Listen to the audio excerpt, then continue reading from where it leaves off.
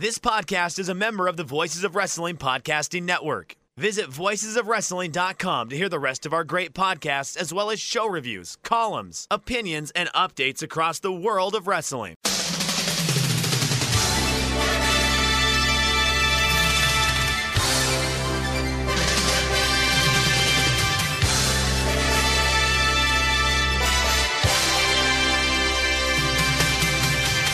Hello everybody and welcome to the Super J-Cast presented by MyBookie. I'm Joel Abraham, joined by Damon McDonald. Damon, you're doing well, excited to hear the bar is coming along nicely, everything going great. So far so good, you know what I mean? As best as it can be.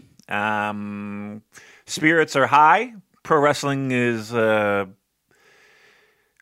not even say pro wrestling, let's just say G1, because to me, that's all that matters, and to you, maybe it's not all that matters, but it's an important piece of the puzzle because it's G1 season, Joel. You know that, and it is. I feel it's been some of the best pro wrestling we've seen in 2020, hands down. So, what is there not to be happy about? What is there not to be excited about? We got good stuff, and we got plenty to talk about. We'll get there. What's that? We'll get there, mate. Don't worry. Yeah. Oh, really? There's plenty. Really? I've heard some rumors, if you don't mind, if we want to start there. I've heard some rumors we're making friends online, Joel. Well, okay, look, we'll get there. All right. I think the first thing we need to do, cheeky little victory lap, because there was the big announcement on October 6th that after Power Struggle, we are indeed going to have a joint World Tag League and Best of the Super Juniors tour. So that's going to start November 15th. Finals held at Budokan Hall, which is big. And they're going to run joint show for the opening night and the final block night and the finals themselves. The rest of the tour they're going to feature on alternating nights. So, first of all, let's pat ourselves on the back for being the first people to break that. A little hat tip from Big Dave. Yeah. David, your thoughts on that announcement? Like I said, we kind of knew it was in the works. Yes, our victory lap. We always loved. Why would anybody doubt us at this point? I mean, are there still people that question us? I hope not, because they. You know what? You know what makes me laugh, Damon? When I see these things popping up on Reddit and I see replies with the caveat, "If this is true." Come on. Right, come on. If this is true, don't fucking insult us like that. How dare you? Right. If this is true. When have we ever missed? We don't like if we're giving you a pastrami sandwich, we don't miss, right? I'm just saying. Here's the problem: those dopes don't listen. They'll comment. They don't listen. They don't listen. And they should. They might learn a thing or two.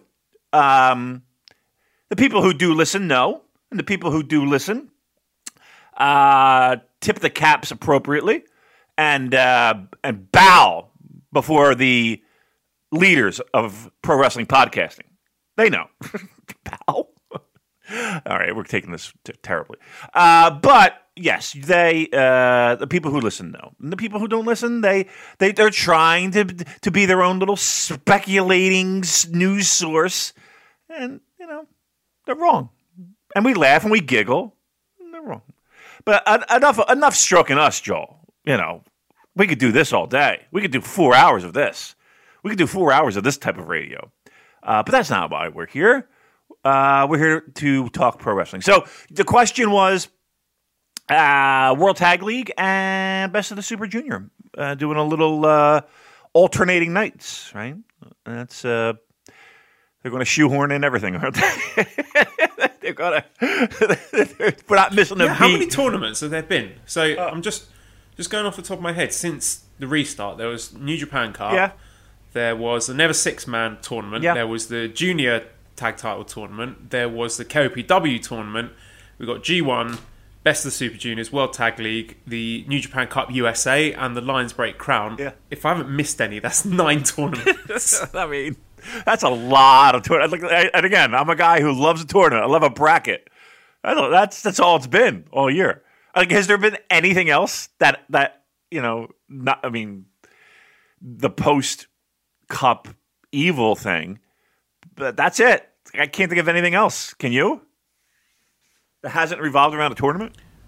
No, I'm just laughing at myself back. I think it was before they announced the Never Six Man, because there was a little run of some very dry Korakuen lineups, and we were saying, "Oh, there should be more tournaments. Why aren't they doing tournaments of this and tournaments of that?" And the Monkeys' poor clothes, and now. Look at Have I got to watch all these World Tag League Best of the Super Junior show? Because I'm not going to lie, doing the G1, this is a struggle for me.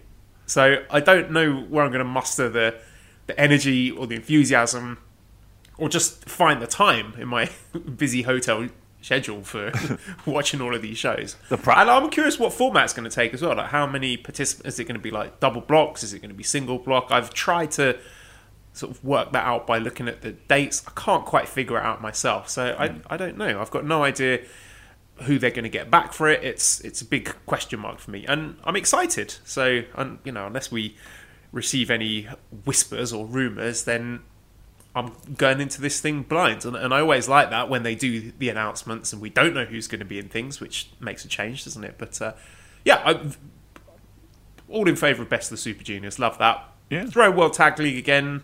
If it's in a maybe condensed form. I mean, last year's was pretty full on, wasn't it? There was like 18 teams or something mental like that. I mean, you got to figure in the AEW people coming over, right? You factor all those, the entire roster coming over. All right. Okay. Are we doing that now? Are we doing the Forbidden Door? Okay. Well, I wish we could get it out of the way. Have people log off now. Okay, well, question. So Louis says, with the recent departure of Harold in New Japan, the upcoming Best of the Super Juniors World Tag League tournaments, is there a chance the Forbidden Door has been cracked open a bit? James says, are you excited for Orange Cassidy in the Best of the Super Juniors? Something that is definitely going to happen. And Slam Jamster says, when Dark Order debut in NJPW, how many titles will they win in one night? Right.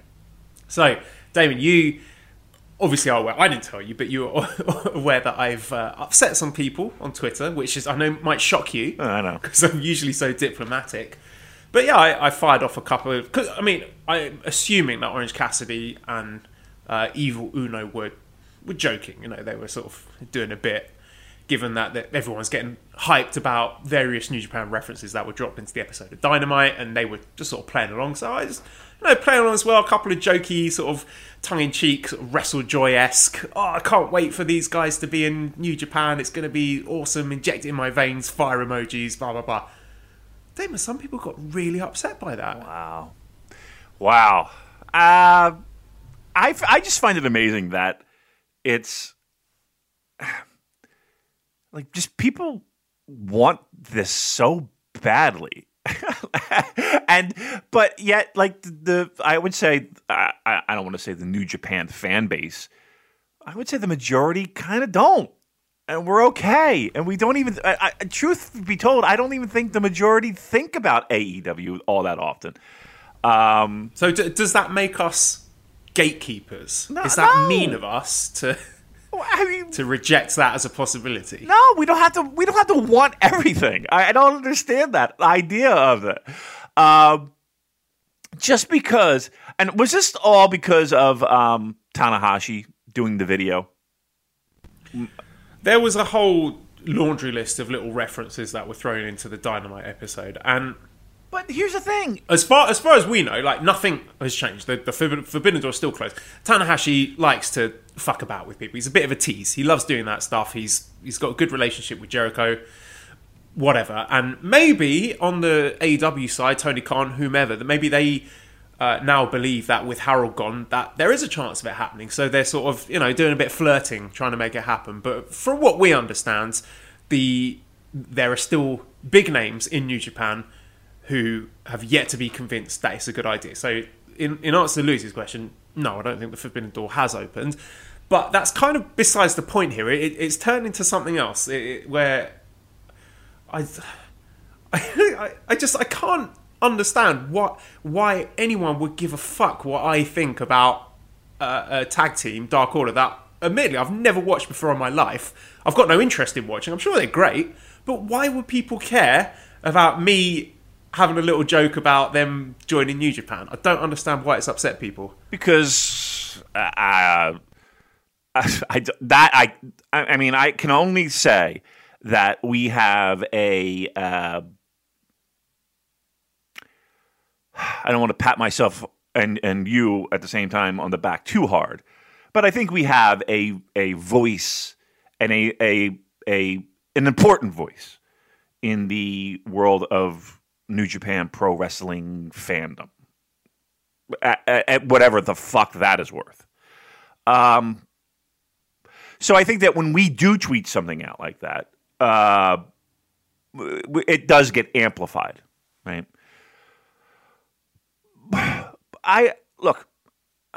What I find in 2020 very, very, very funny is that I can watch just about any pro wrestling show, and there are references to old wrestlers, new wrestlers, wrestlers working in other companies, wrestlers who used to work for this company but now work elsewhere. I mean, I'm watching G1. I can't tell you how many fucking Kevin Kelly references, Kevin Kelly made, rather, to, go down the fucking laundry list. Shinsuke Nakamura, Kenny Omega, Bob Armstrong, I heard in there. A Magnum TA reference. Are we working with every one of those companies? No, it's just because they say something on a commentary.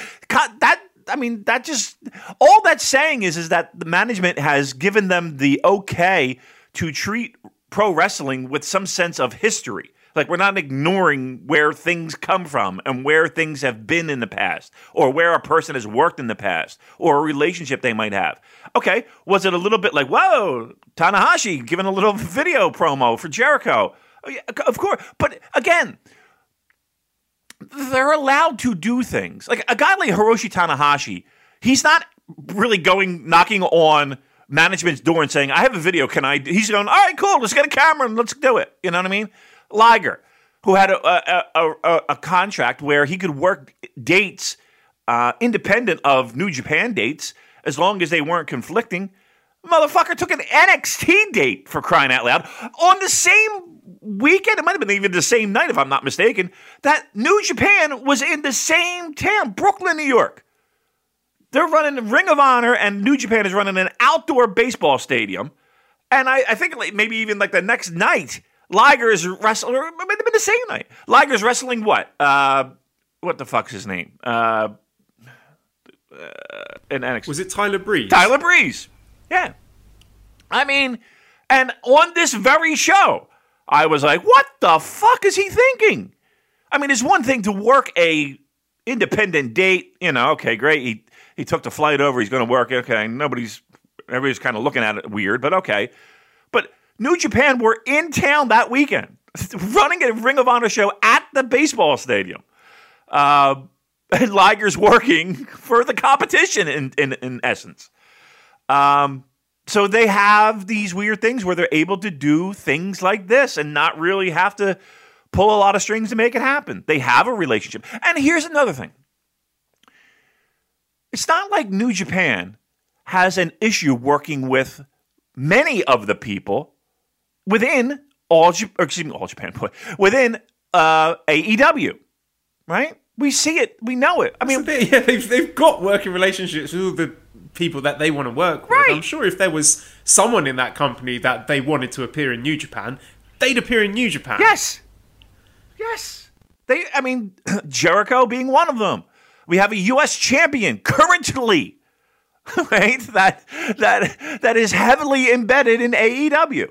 If there were others that they wanted, they don't have New Japan has no problem working with individual wrestlers.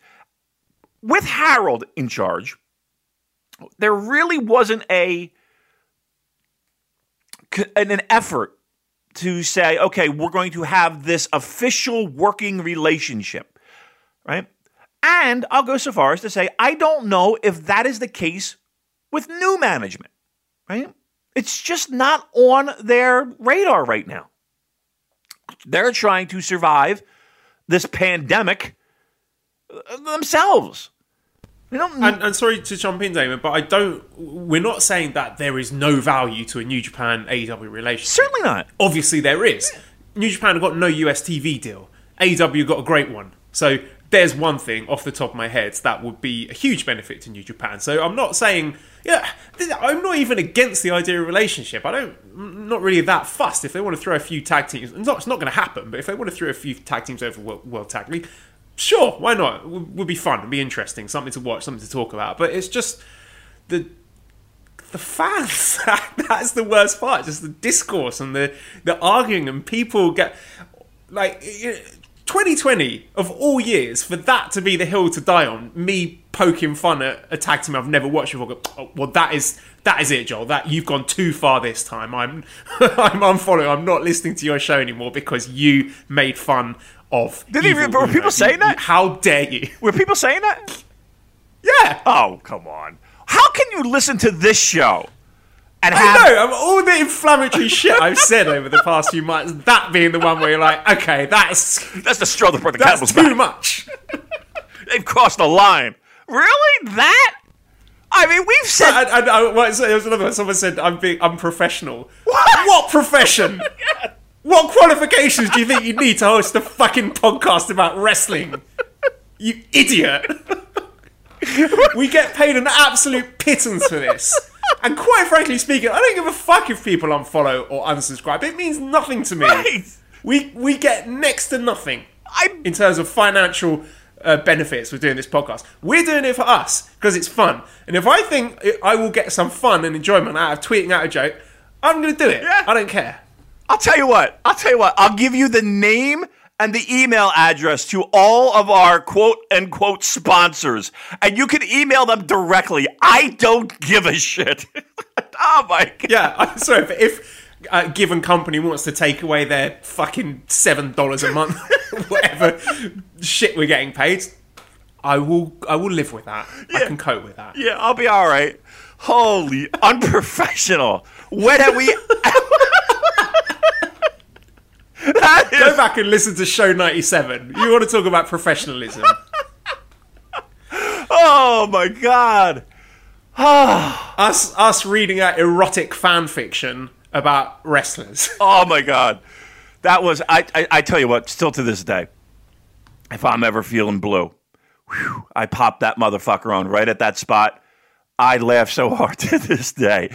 Just you cracking up. And you making me laugh. Is it in there? Yes! Oh, such a great moment in our lives. All right, yeah. I don't... Look, listen, I'm not... I don't have such a self-inflated sense of my own importance that anyone's significant. So you don't need to worry. If you love AEW and you want AEW and New Japan to have a working relationship, me tweeting a joke is not going to affect that. Yeah. I guarantee you, the people in charge... Obari, Gedo, Sugabayashi, Kidani, they're not looking at my tweets. They're not reading that thinking, oh, well, if Joel says that this tag team's not worth calling up, then we better scratch the deal. Yeah. Please, you should not care what I think about wrestlers I don't watch. It's... I'm an idiot. No one should listen to me. Well, I wouldn't say that. But... I mean, yeah, there's not a meeting, there's not a round table where somebody presses the cassette play button. All right, let's listen to what they had to say this week. Oh, scrap the plans. Call Tony Khan. Joel doesn't like it. Well, look. I didn't even say I don't like it, Damon. I was just, doing it's going to be so awesome when they come over. So I think the people who've read that and inferred that I don't like it, or I think they're a bad tag team, you're telling on yourselves there, because I said nothing of the sort. That's true. That is true. And again, there's certain people that they work with currently, they have no problem working with, and I would not be surprised to see other people working there. I would not. That is not to say that we have heard anything about any type of working relationship between the two companies at this point. In fact, we were, to the people we talked to, it was almost a joke, like, can you believe this again? So again, until you hear from us, but until you hear from us, relax. It's the same as it is. The idea that this has to happen and that this eventually will happen is, I don't know why. Like, yes, TV. Aside from, well, you know what? I'm not even going to get into what the benefits are. We have other things to talk about, and who cares? But yeah, I just don't understand the idea of people just in 2020. That's the hill they're going to die on. So, all right, well, bye. What can I tell you? Well. All right, let's get on to the good American wrestling then, which is Lions Break Crown. No, I'm joking. I think I'm the only person who watches this NJPW Strong thing. So here is me watching the Lions Break Crown for your sins. It was all right. It's fine. We had a 6-man tag team match. Blake Christian got the winning pin. He's pretty good. One to keep an eye on. There's a lot of very solid wrestlers on this show who I personally think would slot in seamlessly in a Best of the Super Juniors or Tag League or something like that. So I think they've got a good thing going there, and it's very watchable, in my opinion anyway. We had the final of the Lions Break Crown, the tournament, where Clark Connors defeated Danny Limelight with a Boston Crab. As I predicted, Damon, I thought Clark Connors was going to be the winner, and I mean the match itself was fine. There's nothing spectacular, but it's just interesting to look at it in terms of the function of this tournament, which was to get Clark Connors over. So they got all these talented guys with nice little gimmicks, neat and tidy in the ring, good stuff. But then to put Clark Connors and say Clark Connors is better than all of these guys. He's the top dog. So I think it's a very smart way to keep some of the spotlight on Clark Connors, who some people might have forgotten about, given that we see guys like Yota Tsuji, Yuya Uemura, Gabe Kidd tearing things up in Japan. To just say, hey, don't forget about Clark Connors. This guy's good, and he's going to be a player moving forward. And we had a fun 12-man elimination match at the end, where we were involving some of the big names, guys like Jeff Cobb, Jay White, Kenta, who did really well, and we got to credit their commitment to the cause, Damon, for flying back in the middle of the Grade 1 climax, sneaking in, somehow managing to get past the quarantine rules to film this elimination tag match. So yeah, hats off to you guys. I mean, you got to respect the hustle there. So yeah, there we go. There's New Japan Strong, which no one else watches apart from me. Aww. So let's get on to the G1 then. C Block. Okay. Young Lions. Yeah. I was just talking about the Young Lions. It does seem that, well, the wrestlers are certainly keeping track, because we saw Gabe Kidd holding up 4 fingers to indicate the number of matches he's won. And it looks like by the end of this tour, things are going to be pretty even, if not, I mean, it wouldn't shock me if they're all 3 of them on the exact same numbers of wins, draws, losses. I would like it if one of them if there's some sort of hierarchy at the end where we can look at one guy and say, okay, yeah, this guy, he had the most wins, he's head of the C Block, he's top of the class here, he's the one we want to keep an eye on. But we've gradually seen throughout this tour little flashes of individual uniqueness coming in with these guys' movesets. Like we had a really great match between Uemura and Tsuji a couple of days ago, where Uemura had a spectacular arm drag into a little elbow crank submission move there, and his double arm suplex move there. We got Yota Tsuji working in some lucha moves, Gabe Kidd with the sort of European brawling style. So I like the way that they're starting to show their own styles coming through, even if the matches kind of all blend into one after a certain point. So, Damon, you got any hot takes on the Young Lion matches? I think the idea of keeping it interesting until final nights is the idea here, keeping them all pretty much on a somewhat level playing field, and then kind of having one guy break out in the pack, probably like around the finals to be, I don't know if we want to call it the definitive winner, but at least for those scoring at home, they'll have a person who made it out of G1 with the most wins. The one thing I will say is this: I love the fact that it is the same guys every night, right? And logistics kind of made that happen. I love that it's the same guys. I love that even in the beginning with a Young Lions match, there is something to kind of keep track of, and a little mini contest, a little mini tournament, or again, something of value, every match meaning something. In the first match that, they usually don't last more than, 6 minutes, 7 minutes.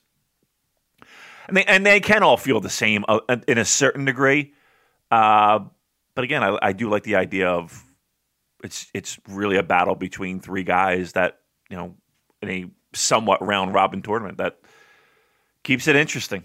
I think there hasn't been a bad match, right? I guess that's really what it is are these matches good? Or in the standard good matches that we see. There hasn't been one match where it's been like, oof, things fell apart. Oh, somebody pulled the string on the sweater, and like every match can be a little bit of the same, can be a little bit repetitive, but overall they're all good. Like you would think people at that level, again, these are young lions. You would see more botches or more fuck-ups or more people getting lost in the ring and losing their train of thought. And, with two young guys, it might be a little bit difficult to kind of pull that back in where, that veteran role that somebody might have, like a Tenzan to be able, or Yuji Nagata, when things start fucking falling apart, okay, let's bring it back in. We don't really have the luxury of that, but yet you don't see that. And again, I hate to say it, and it's not like a point that people don't already understand and recognize. That speaks volumes to the training system. And compare that to other training systems, and where you just see people getting lost in the ring and just looking like a deer in headlights and just, nothing looking solid and nothing looking crisp and nothing looking legitimate at all. You got this. And I'll take this every day of the week. I did forget to mention, from just cycling back to the Strong thing, David Finlay won that elimination tag match, so it looks like he's set up for some sort of challenge. I think he wants to challenge Kenta for that briefcase. So another long journey for Kenta ahead. So David Finlay, thumbs up there. Samuel says, has Uemura hinted at an excursionless graduation from the dojo by beating a senpai? Would love to see Tsuji and Uemura beat their mentor, who could turn to them and say, you're no longer a young lion. Uemura and Tiger Mask, Tsuji and Tanahashi. Now that's an interesting one. I think Tsuji, for his part, is still very keen on going to Mexico. Apparently started learning Spanish, and you can see that he's got his sights set. That's where he wants to go. Not sure about the other two. And again, I don't know in this crazy COVID world if the excursion is necessarily something that New Japan can rely on at this point. So I would say it's very much up in the air. And again, I think that also goes for the ones who are out at the moment, like Oka, Umino, Narita. So, yeah, big question marks over those excursions for me. Yeah, and that's a shame, too. I mean, imagine being a young guy training hard to have that be almost you're at a certain level when you reach that excursion time, and to have that taken off the table. I think there's a lot of people that are like that, athletes all over the world. I mean, look at people training for the Olympics, and how they've had to be pushed back. So, yeah, I think it's all depending upon where we are in the world with COVID-19, Joel. And if that cleans up, you'll see more excursions. But until that time, I don't think it's on the radar. Let's get into the A block then. So, top of the block, we have Jay White sitting on 10 points. Since we last spoke to him, he lost to Jeff Cobb, beat Taichi, and beat Yujiro. He's got Suzuki and Ishii left in the block. I think he's been one of the most impressive guys, most enjoyable guys for me to watch so far in the tournament. I thought the match against Cobb was excellent. I thought he made Cobb look great, even though he lost the match, obviously. So, yeah, Cobb would look great. But it was a really well-worked match, and I love the bit at the end with Cobb picking up Gedo and throwing him at Jay White as Jay White's hoist by his own petard. I thought that was a really nice way of finishing the match there. Taichi match was great. Two of my favourite wrestlers, so I like when you get the heel versus heel dynamics, and they had that kind of strange respect for each other. And Jay's talking that in the backstage interviews, I like you, Taichi, and applauding for him when he's doing the singing entrance. So that was a lot of fun, and I thought it was a really good match as well. And then the Yujiro match, very interesting from a storyline perspective. I thought it was hilarious, Jay coming out in like his tracksuit and his trainers, his bright red trainers, didn't even bother to put his wrestling boots on. And now we've got this really interesting story in that match where you're sort of doubting what happened. Why did it happen? Why did Yujiro go rogue there when he was supposed to lie down for Jay White? Was it because Jay White was fucking about, not taking the pin seriously? Did that sting Yujiro's pride and he thought, oh, fuck this guy, I'm going to try and steal the win for myself here? Because I think, well, we'll come to talk about Yujiro later, but I enjoyed that match for the storyline. And now we've got Jay sort of descending into paranoia, and he's screaming backstage and saying to Gedo, oh, promise me you didn't know about this. And Gedo saying, no, you can trust me. And of course, we all know what Gedo did with the last wrestler that he managed. So I think this whole Jay White story, and Evil, of course, firing shots across the bow as well, saying, oh, you trust Gedo, do you? Interesting. Very fascinating to see where this goes for Jay White. So not only have his matches been great, I think he's been one of the best wrestlers in this G1, but the storyline stuff is gripping for me as well. Yeah, and I'm leaning more toward his storylines than the matches. I think the matches have been good. I don't know if I'm putting anything in a great category, but I think Jay White has been unbelievably great, combining the entire package of what a pro wrestler is in G1. Like, to me, he's certainly in no way stretch of. I mean, people who are fast forwarding Jay White matches are out of their mind at this point. And two, just everything that he's kind of interwoven in with the little bubbling seeds of a Bullet Club interfaction feud have been great. I think he, again, from the minute he stepped through the curtain, I think he's been a breath of fresh air. And pardon the pun with the breathe with the Switchblade, but it's been noticeable how he has been such a presence in this tournament alone. Before, and this is, this is after all the things that he's done to that point. Like, he just seems like he's elevated himself so much more in the past 3 months. He just seems like a guy that is on fire. And the matches, and don't get me wrong, the matches have been good. I mean, the Yujiro match was good in the sense of, like, it was interesting what the story they were telling in the ring. And you were rooting for Yujiro to get the fucking pin, just to get the fucking pin.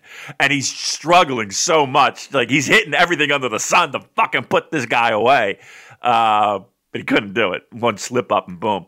And that's Jay White. One slip up and boom. Like, a lot of these matches, it's been, somebody else in control. And then one slip up, boom, Switchblade done. We're going to a finish. But again, like the Tai Chi match, I thought was good. I thought it was all right. What other match? What am I singling out here for? There have been three. There was the Jeff Cobb, Tai Chi, and Yujiro. Yeah, I think Jeff Cobb match was probably my favorite match.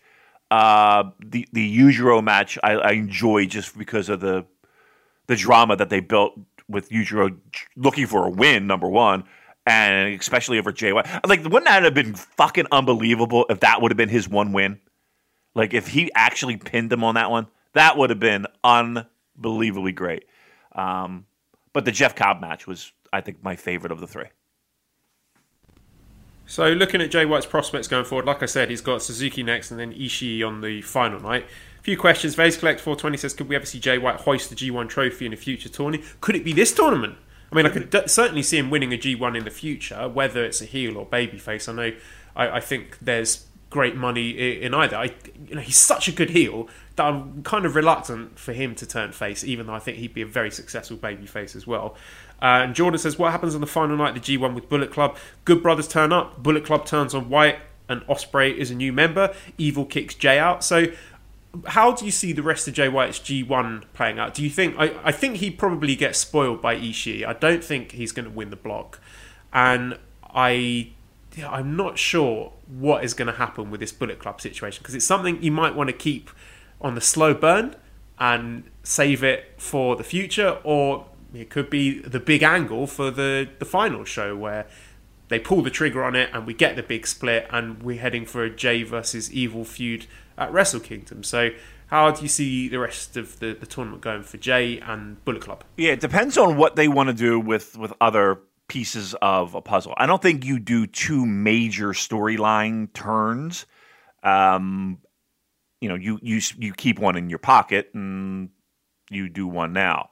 Whether that's Ospreay or whether that's, whatever we want to do. You could go either way. And I think either one would be really impactful. So, I kind of just see him getting spoiled. I do see Jay White winning a G1. I do. I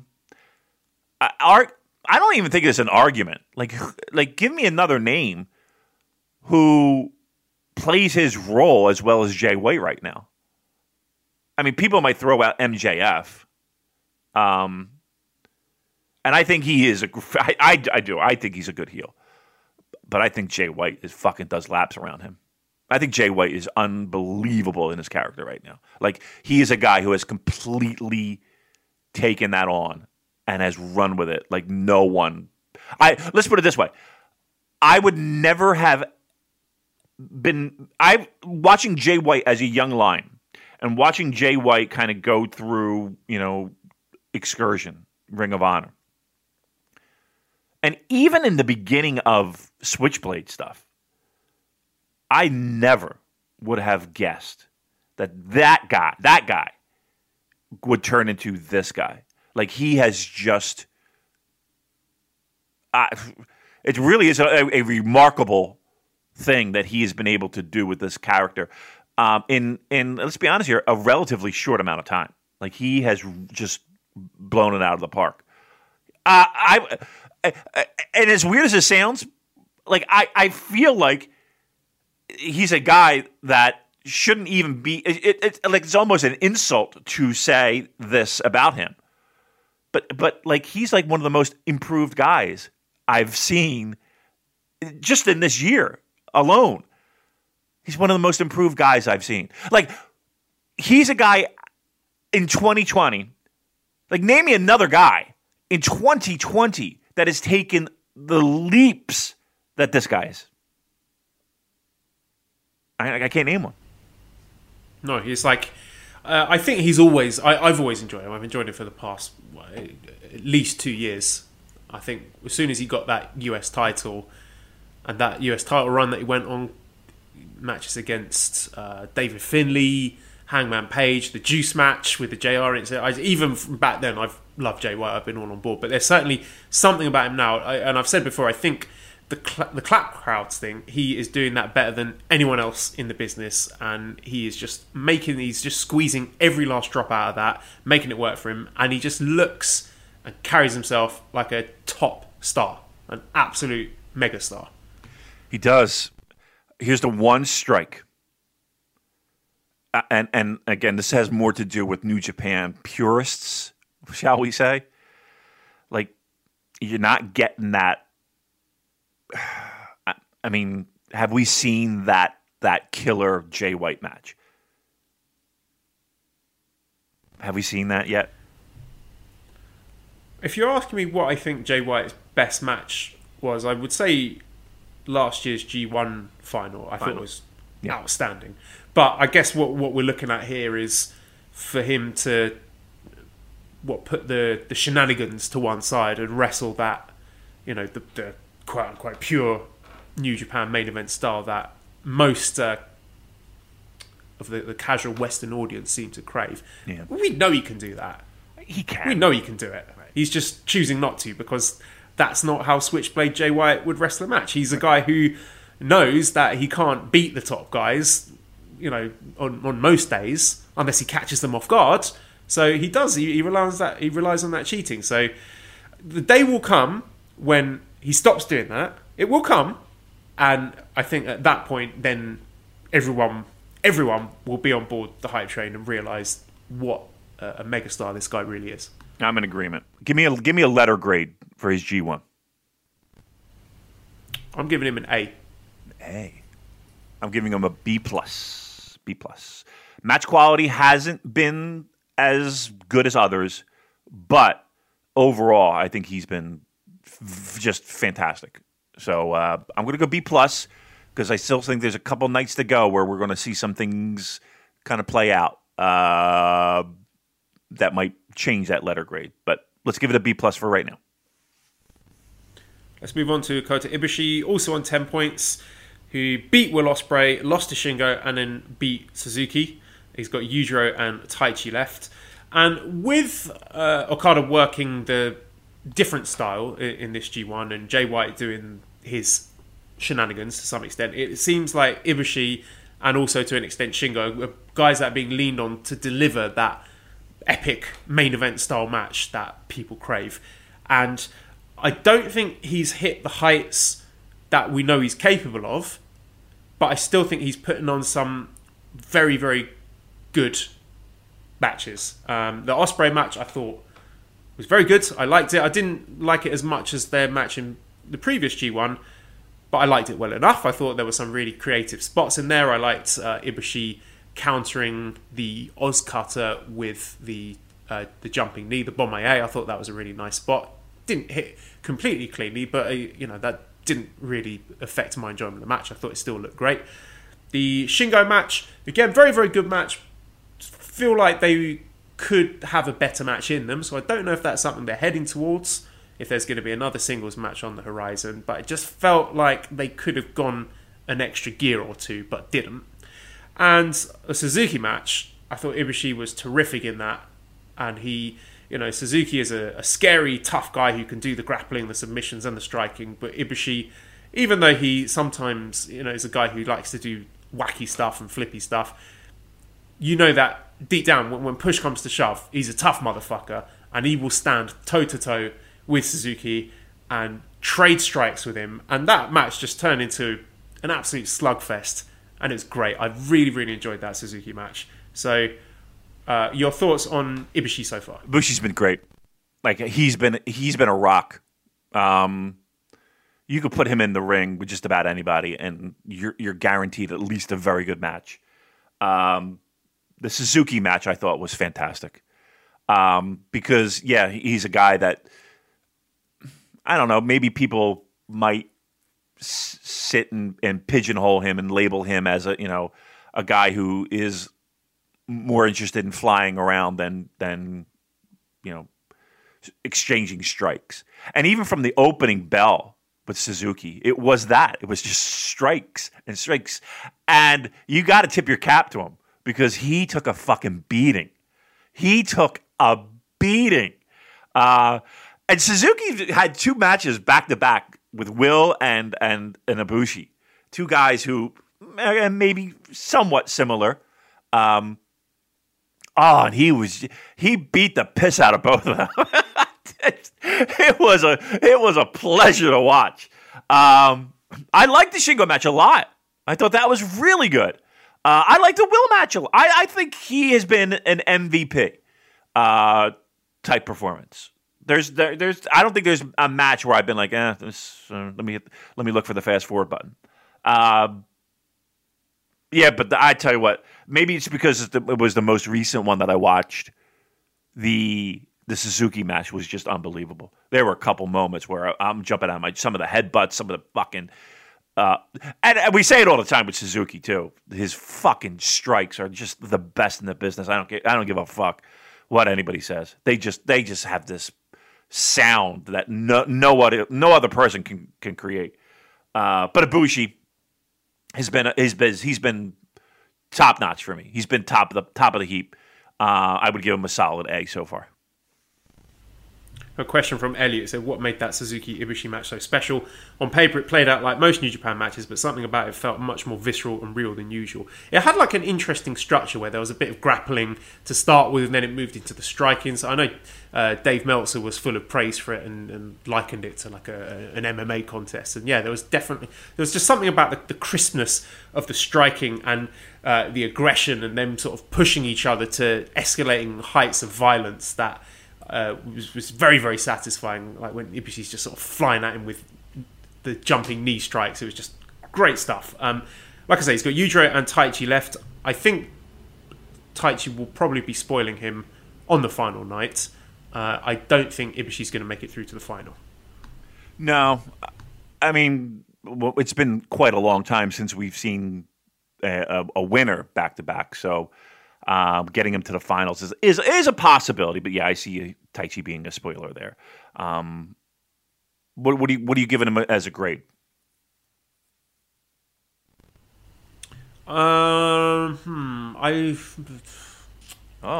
going to give him an A as well, I think. Okay. I was just trying to compare him to Jay White, and I think I've enjoyed them both equally. And I think they have leaned on Ibushi a lot more in this block to be delivering the spectacular main event style matches. So I think both of them have been equally valuable and impressive, just in different roles. Yeah. I mean, to me, for match quality, you got to look at Ibushi as being one of the guys that are making it happen for that block.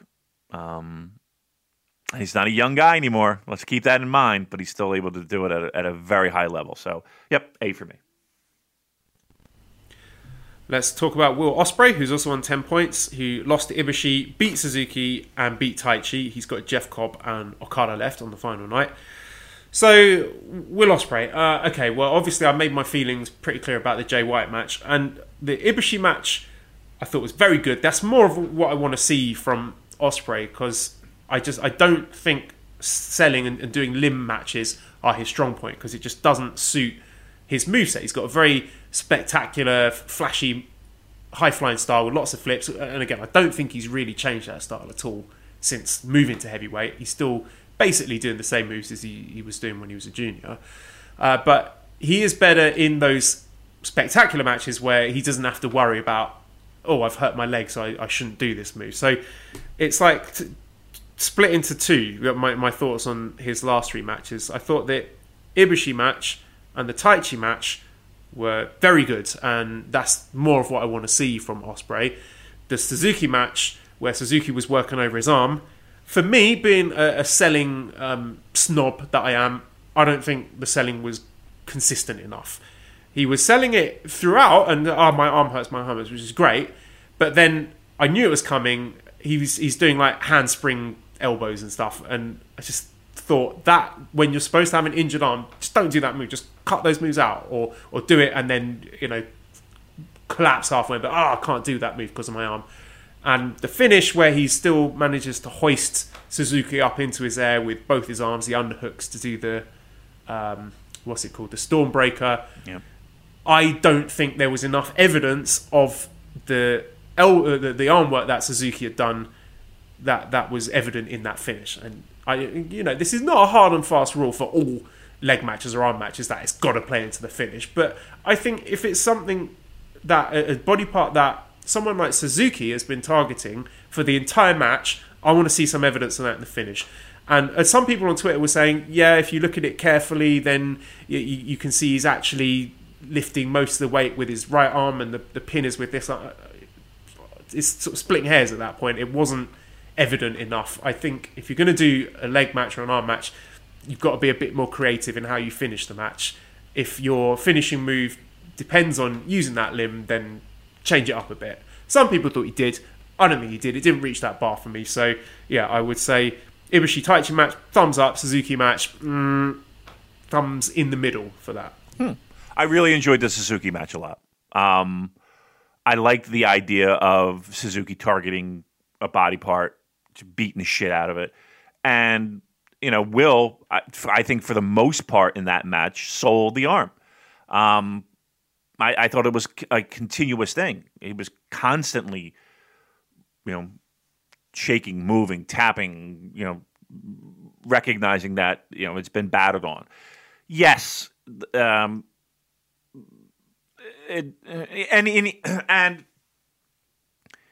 as the match wore on, I think it got a little bit less, but I don't think it was as glaring and as jarring to me, anyway, with the finish. Yeah, I mean, okay.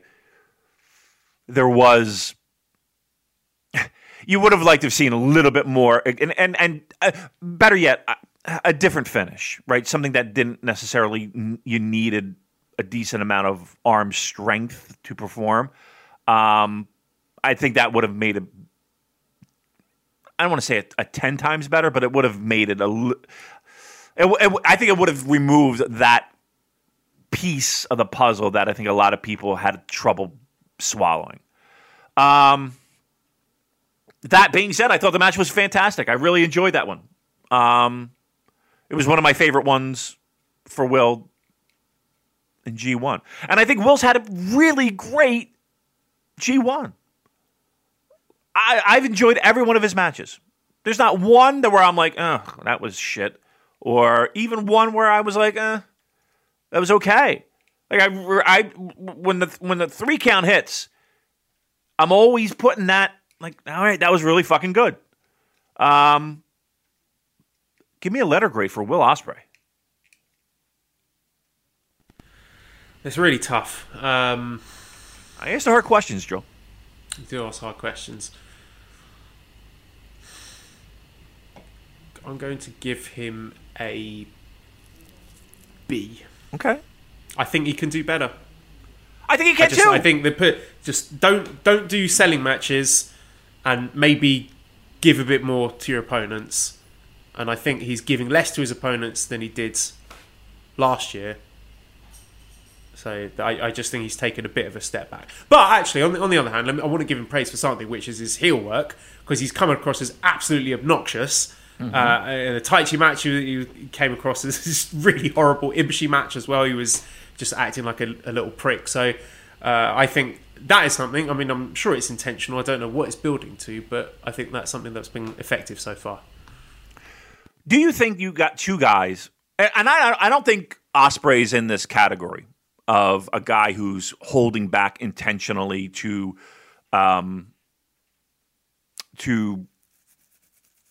give us something more at the end.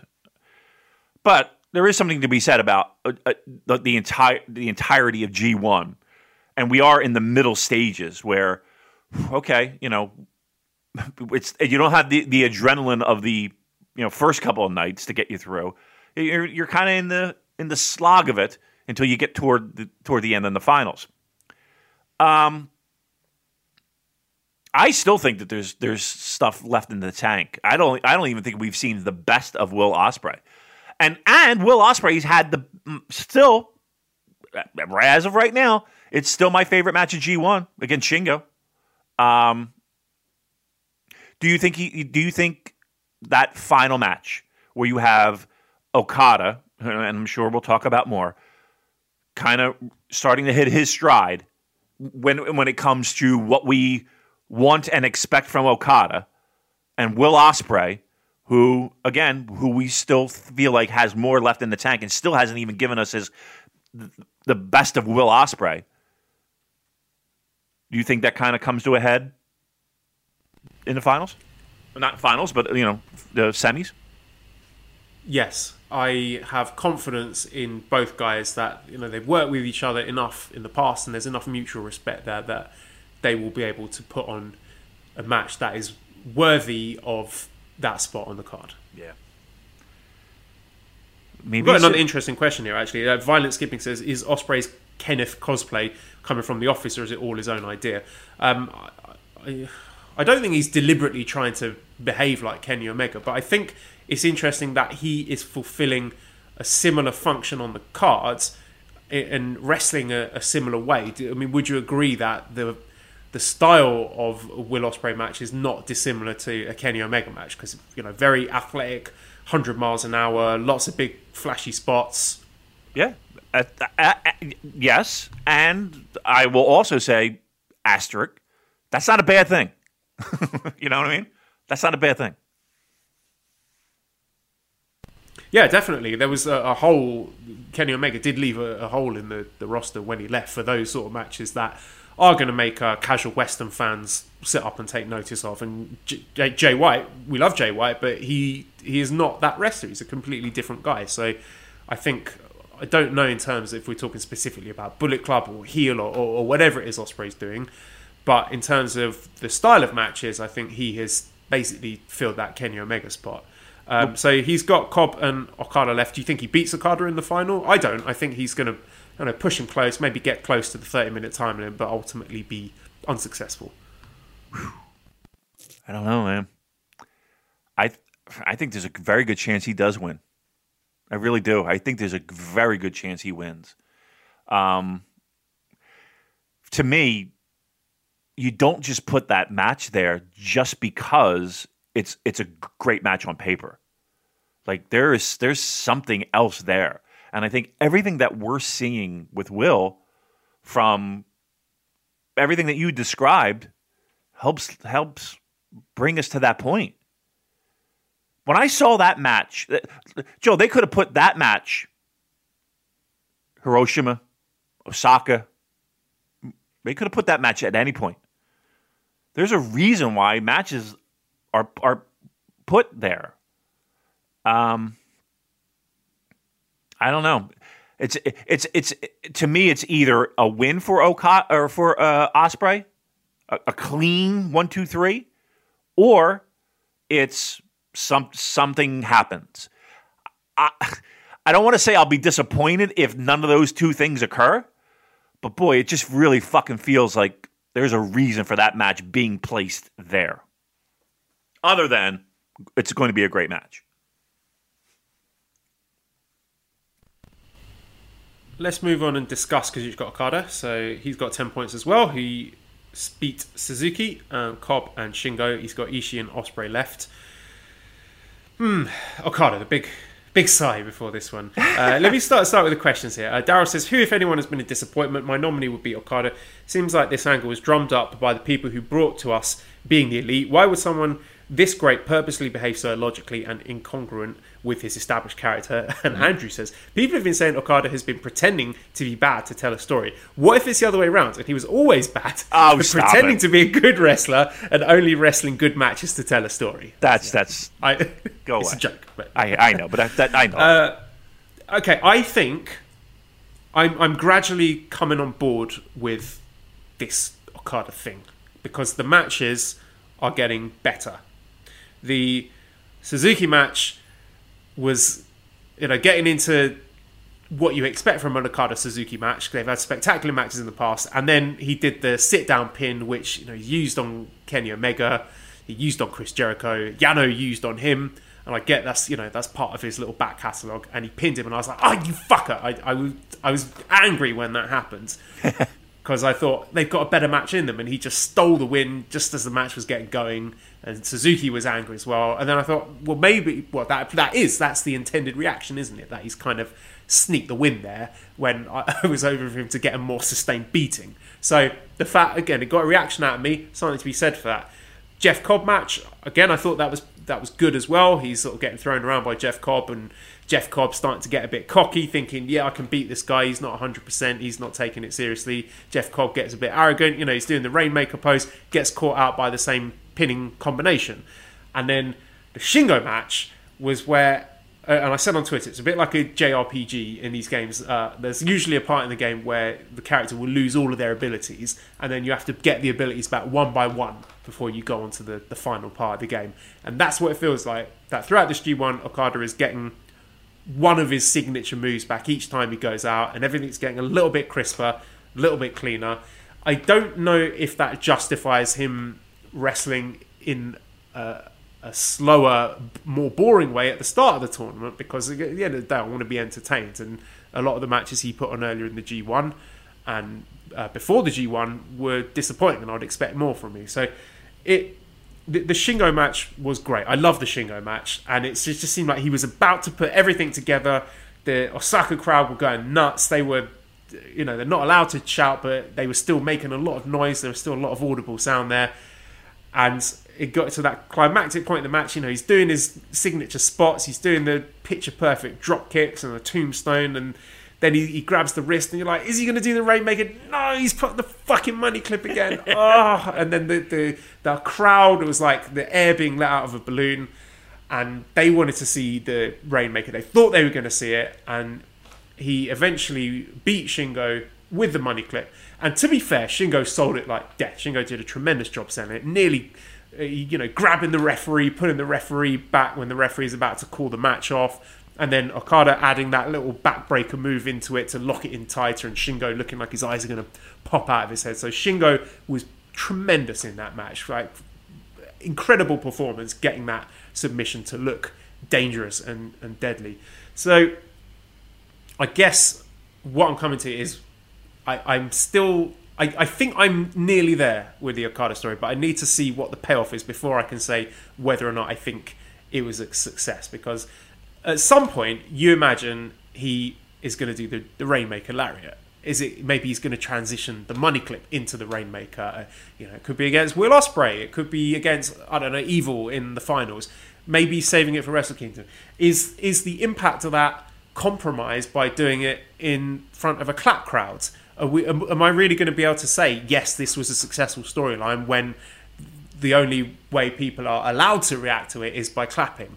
So I'm kind of in two minds about this, Dave, and I'm struggling with it. I think it's all been very intentionally done by Okada, and to use a disgusting sexual analogy for it, it's like, he's edging, and you're getting there, you're ready for the big bit at the end, and then he's leaving you with blue balls or ruined orgasm, or whatever disgusting metaphor you want to use there. But it all feels very intentional, but I can't give it the double thumbs up until I've seen what the payoff is. There's not a podcast on God's green earth that's going to compare Okada matches to Edge. I love it. That's what it felt like in that Shingo match. Like he's got our dick in his hands and he's doing all his little tricks. You're like, oh yes, come on, Kazuchika, give me release, and then you get a sad little dribbly ruined orgasm at the end when he slaps on the money clip. You're like, oh, you're so close to it being perfect, and you ruined it. Oh yes. I know it's vile, but am I out to lunch? It's pretty hot, Joel. Analogy. I got a boner. I'm not gonna lie. Look, the Shingo match was the first time where I am on the edge of my seat, and I feel like I've been taken back in time with an Okada match. It was the first time that I'm like, he's here. He's back. I can't tell you how many times I've said he's back. And again, New Japan production, chef's kiss. They were right there. They are on top of the shit like no one's business, right? Again, zooming in on the risk control stuff, because again, making us ache for it. We're aching for what in essence is a clothesline. Think about that. You know what I mean? Like, we are aching for that. But this was the first match. Everything felt crisp. Everything felt like had more pep. Everything had more spark and sparkle. Everything. From the minute he walked in the ring, everything felt like he was back. Right? So yeah, I can't think how anyone can think these past matches haven't been an intentional thing. Because in an instant, the dropkick had, 6 more inches. The punches and the strikes were that much more crisp. The timing was there. The energy was there. The fact that I gave a now again, maybe it's the opponent. Shingo was fucking great. Fucking great. But This was the first time I felt an Okada. That's it. This was the first time I felt an Okada match. And everybody in that fucking building begging for it. You're right. They're begging for that fucking clothesline, that fucking Rainmaker. And still, we didn't get it. Still, we didn't get it. So yeah, this no doubt is intentional because you don't just turn it on. You don't just turn it on. Everything that we've been craving for, and you're right. It's piece by piece by piece by piece by piece. This is masterful, actually. If you want it honest, this is pretty fucking masterful. I wasn't on board in the beginning by any stretch of the imagination because, again, you don't understand it. You don't know why you're on this fucking dirt road when there's a highway right next to you. And you're like, why am I on this fucking dirt road? Just get on the highway. I'm bouncing around. I'm uncomfortable. This isn't fun. There's an on-ramp right up the street. That match put us on a fucking on-ramp. That got us on that got us on pavement. That got us on the highway. And away we go. So yeah, maybe could it be injuries? Of course. Could it be just a guy working smart and saying, okay, I'm going to take it easy for a little bit until we get to the... Yeah, okay, yeah, of course. Could it be a guy... Again, 2020 has not been the greatest year for Okada. It has not been. This match... Let's be fair. It started off amazing. The two Wrestle Kingdom matches, incredible. And now you've laid it out like that. It seems like he's thinking, okay, like exactly like you said, I'm going to take it easy until these big matches, and I need to come up with a storyline to go along with it. Yeah. I mean, there's no other logical explanation for it other than that. And that's now that the realization is there of people kind of seeing that. Because, again, proof's in the pudding, these last couple matches. These last couple matches have nowhere near where he started. Now that people bust it out, when is he doing it? Look, there's no one better when he's that. I don't care what anybody says. There's no one better. That Okada. What do you think he's saving it for, though? When do we get the payoff? I'm telling you, man. I don't want to be disappointed by it, and I don't want me to fucking, work myself into a froth. I keep looking from the day they announced that match, Joel. That fucking Ospreay match just stuck out like a sore goddamn thumb. I think Ospreay. I think he pulls it out. Ospreay, unless it's they're going a completely different way in the sense of angle and all that shit to do a turn or whatever. I have to think that that's the time to do it because. Okay, aside from that, yes, we'll have another one big show after, right, leading up to Wrestle Kingdom. And Wrestle Kingdom, Joe, I'm looking at my calendar. It's October 12th. We don't got that fucking far to go for Wrestle Kingdom, right? I don't think they wait that long. I think they do it here. I think they do it here, which will lead to a Wrestle Kingdom. That'd be something if they did that they were able to stretch it that far, make it the Wrestle Kingdom, and that be the moment. Wouldn't be bad.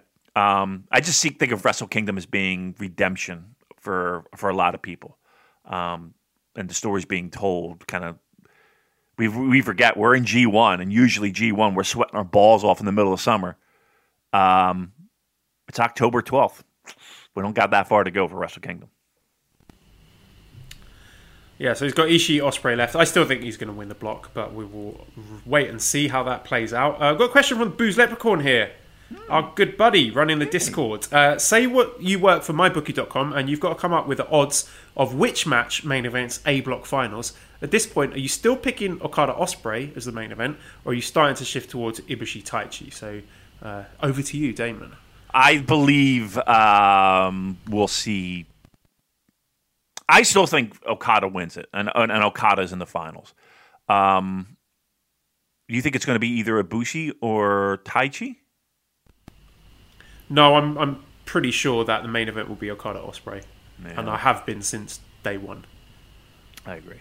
Well, again, Okada Ospreay is, they have to, you can't convince me that that's not the main event for that particular show. So no, if I'm laying down odds with my bookie, that's where I'm putting my money, Joe. And what else could you put your money on with my bookie? Well, I'm glad you transitioned smoothly into that. Well, look, my bookie. We all know what they're about, and we know how they can help you satisfy, or scratch that itch when it comes to your sports betting. It's autumn. A lot of sports are winding down, right? World Series right around the corner. We just crowned NBA championship. We just crowned the Stanley Cup championship, but there's still plenty on the docket, right? We got the Premier League in full swing. NFL, listen, it's been a crazy season, right? Look, it's winning season, and it means doubling your first deposit. I'm going to say that again. Winning season at MyBookie. It means doubling your first deposit. It means free bets. It means super contests. It means survivor pools. So much more. MyBookie. Winning season is all about your chance to win big. Again, we said it before, baseball, UFC fights, right? Football, both sides of the pond. Look, it's the craziest sports time of your lifetime, and the time is now. Simple. You make your picks, you win big, you collect your cash. I can't think of anything more simple. Invest in your sports intuition. Select from hundreds of future bets, or you can bet games in real time. MyBookie's live betting. Now, put that big brain of yours to good use. I'm going to give you something from the Super J Cast. It's a promo code. I want you to use the code Super J. Super J. All caps. What we're going to do is we'll double your first deposit. Super J doubles your first deposit. How great is that? New players get up to $1,000 in free play. It's designed to add more excitement to your sports. You already love it, and the games you already bet. Thousands of cross-sport wagers, props, parlays are waiting for you. Get off your ass. Sign up. MyBookie. Enter the promo code SuperJ. We're doubling your first deposit. Awesome. Cross-sport wagers, props, parlays. Sign up now. Bet with the best and celebrate your victory. Your winning season begins today only at MyBookie.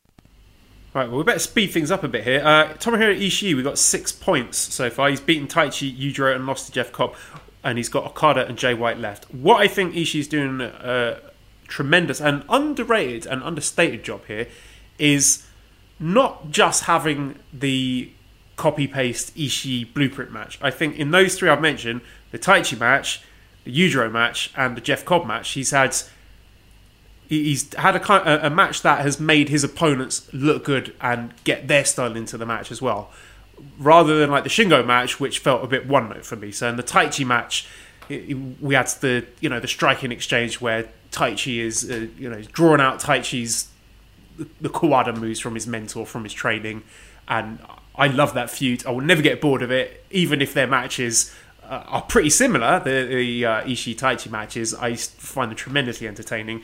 The Yujiro match, I think he did a great job in drawing Yujiro into a brawl and making Yujiro get involved in actually, I suppose I'm kind of contradicting my point there because he's drawing everyone into brawls.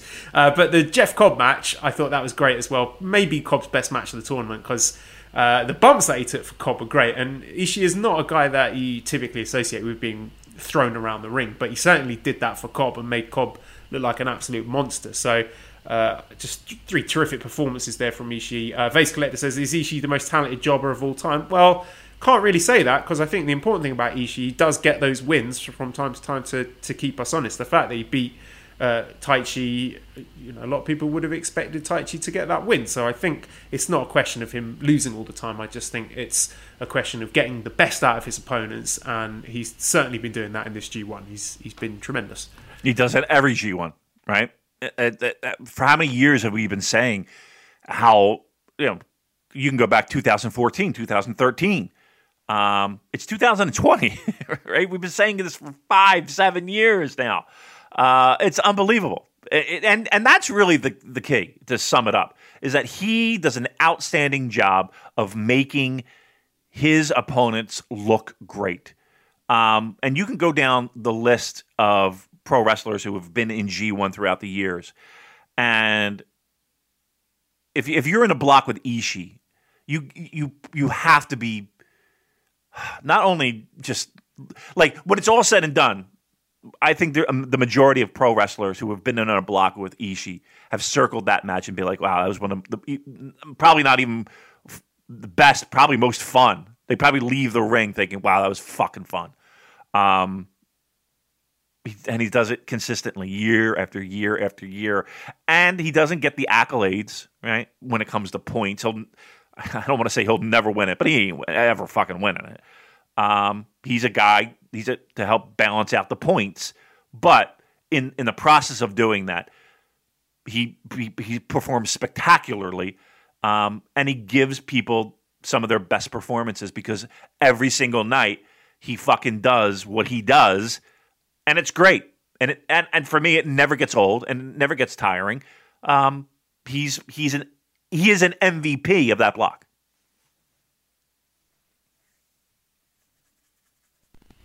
Do you expect him to spoil Jay White in the block finals? Won't that be something?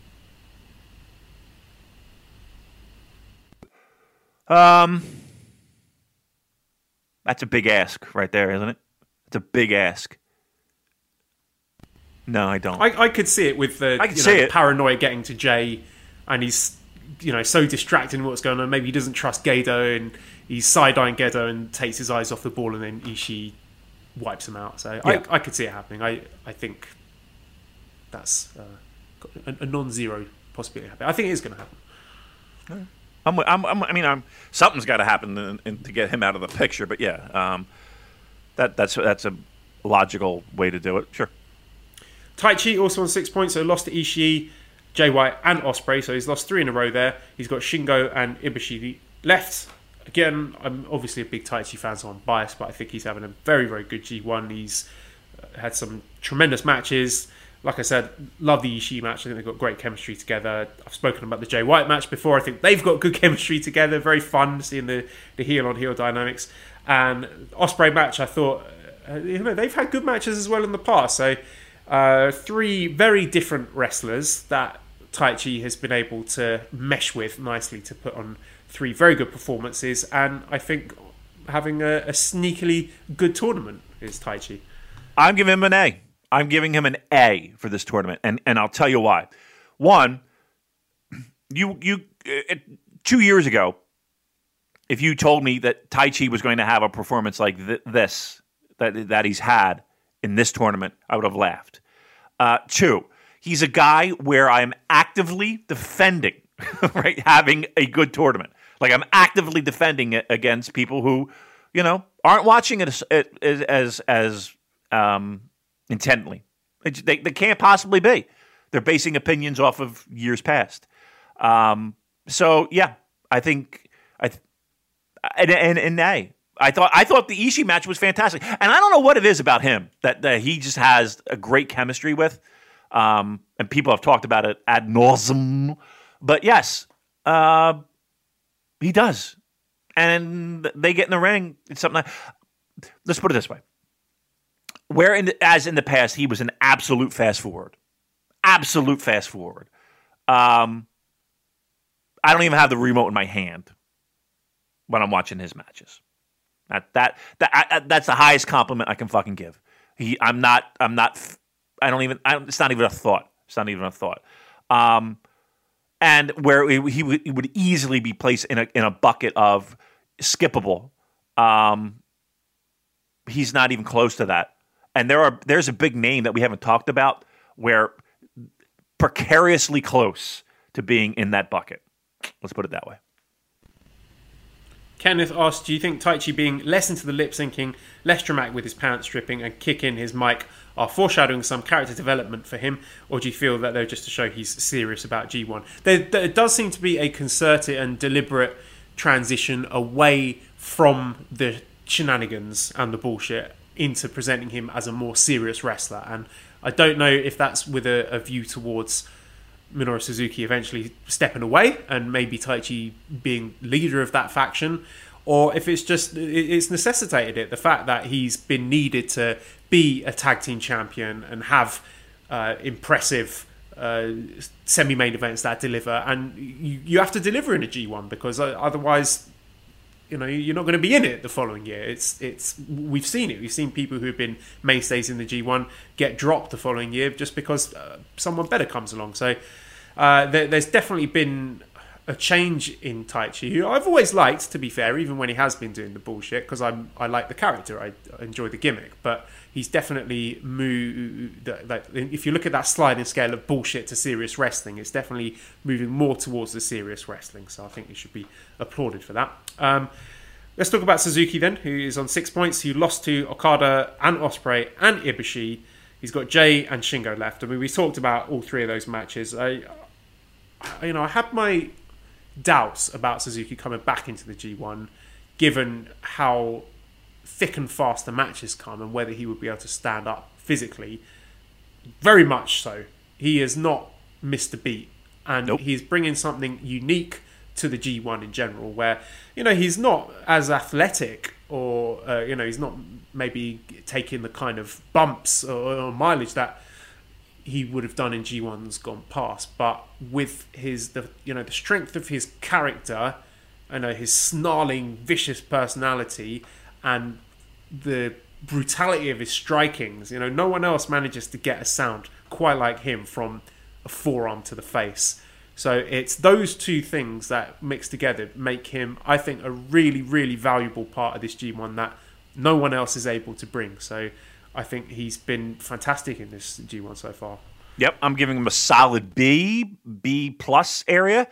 Two things on Suzuki. One, he does bring everything that he does looks like it fucking hurts, right? And he doesn't. You're right. He's not taking crazy bumps. He's not doing high flashy moves.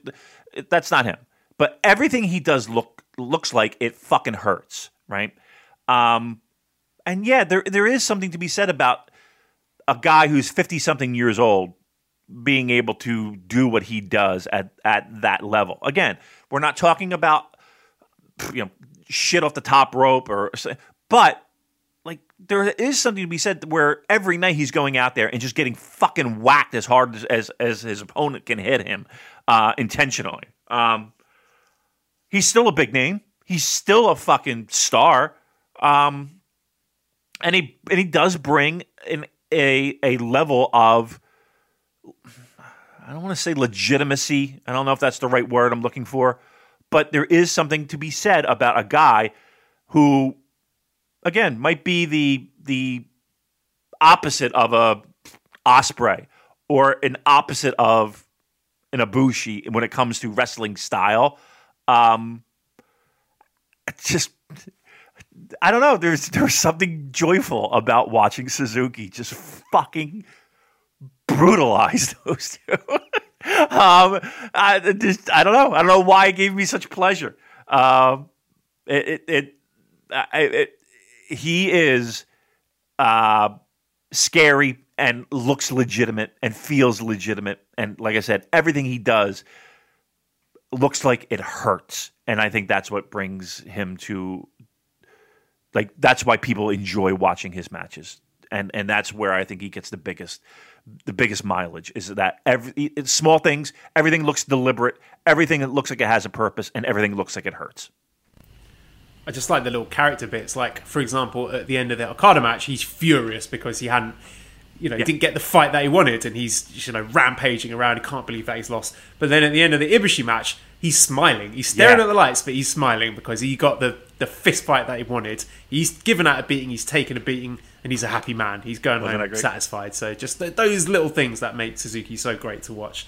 Pro Wrestle Machine says, was that the best Suzuki match ever? I guess he's talking about the Ibushi match. Yeah, certainly up there. I'd have to rack my brains to think of a better one, but it was certainly one of the most enjoyable in. He's had a couple Noah. Yeah, he's had a couple Noah matches that were fucking fantastic. I think a lot of people point to that AJ Styles match, G1 in Cork, was pretty fucking fantastic too. Again, Suzuki can have great matches. Let's not beat around the bush. He can have great matches. He's 50-something years old though. That's the amazing part. So, he looks great. He fucking yeah. That was a good match. That was a very good match. I don't know if I would put it in like his top 3 or anything like that, but that was a really good match.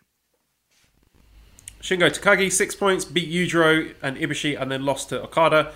He's got Taichi and Ishii left.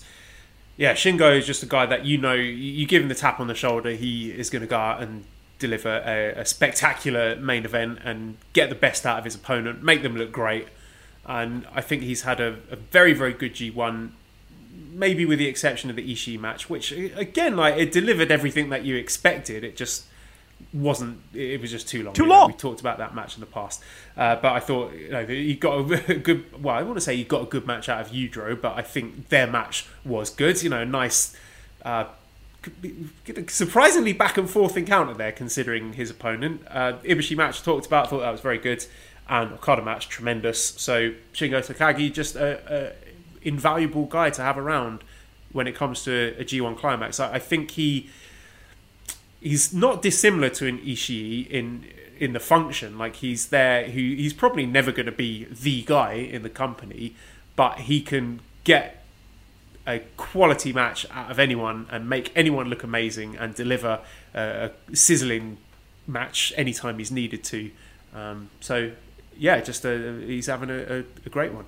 He's an MVP for me. He outstanding. I've said it before. He's arguably, for me, one of the most important signings New Japan has had in the past 4 years. Unbelievable stud. Just great matches. One of my favorite. He absolutely is one of my favorite pro wrestlers in the world. The energy he brings.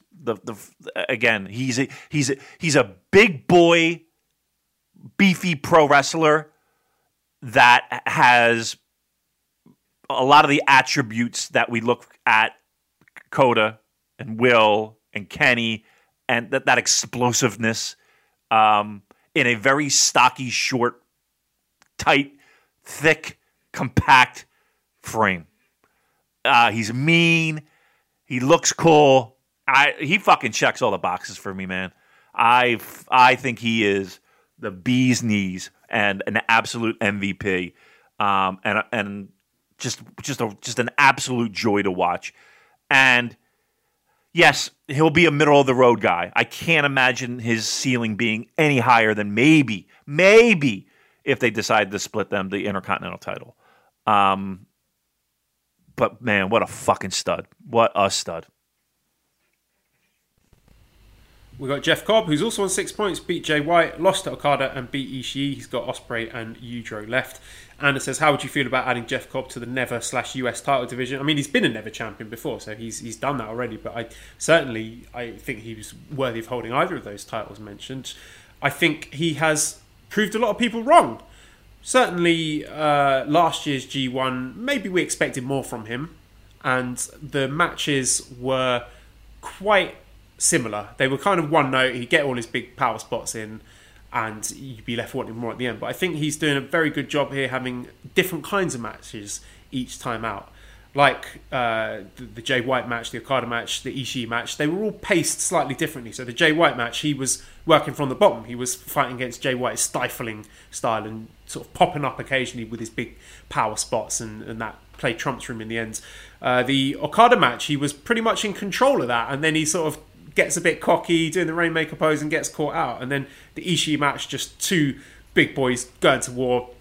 He's throwing Ishii around the ring. They're beating the piss out of each other. So I think he's doing a much better job this year, having different kind of matches where they're more than the sum of their parts. And I think he's more than justified his inclusion in this G1. Yeah, he's been outstanding. I mean, outstanding for Jeff Cobb, right? And I'm not saying that as a slight or a knock, or I just think that his improvement this year compared to last year is significant. I enjoy watching his matches, whereas last year, even toward the end, it was, when you knew the points weren't going to add up, he might have been a skip. Yeah, there does seem to be a little variance in his matches. The Jay White match I thoroughly enjoyed, and I think it was. I love the fact that, again, if we're talking about Jay White being the sneaky, the conniving, the guy who's going to find the opening, and the minute he does, takes advantage of it. That didn't mean shit to a guy who is a human brick wall, right? Like, I love that concept of no matter what, like you weren't going to get one over on Jeff just because of his just mass and his size.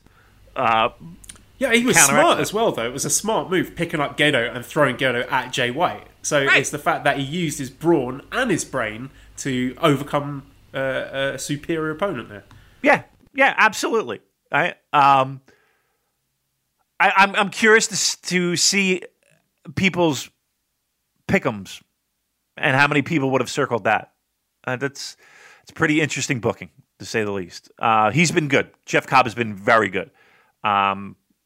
Look, you put your name on a dotted line for the company trusts him to at least make him that offer, and now Jeff Cobb's got to kind of step up. And I think in this bubble of G1, he's singles matches, spotlight's a little bit brighter. I think he stepped up. He's absolutely stepped up, and he's had a much better G1 this year. Letter grade. What do you think, B? I'm going B. Go B+. I think he's delivered what I hoped for Jeff Cobb would deliver at the beginning of last year's G1.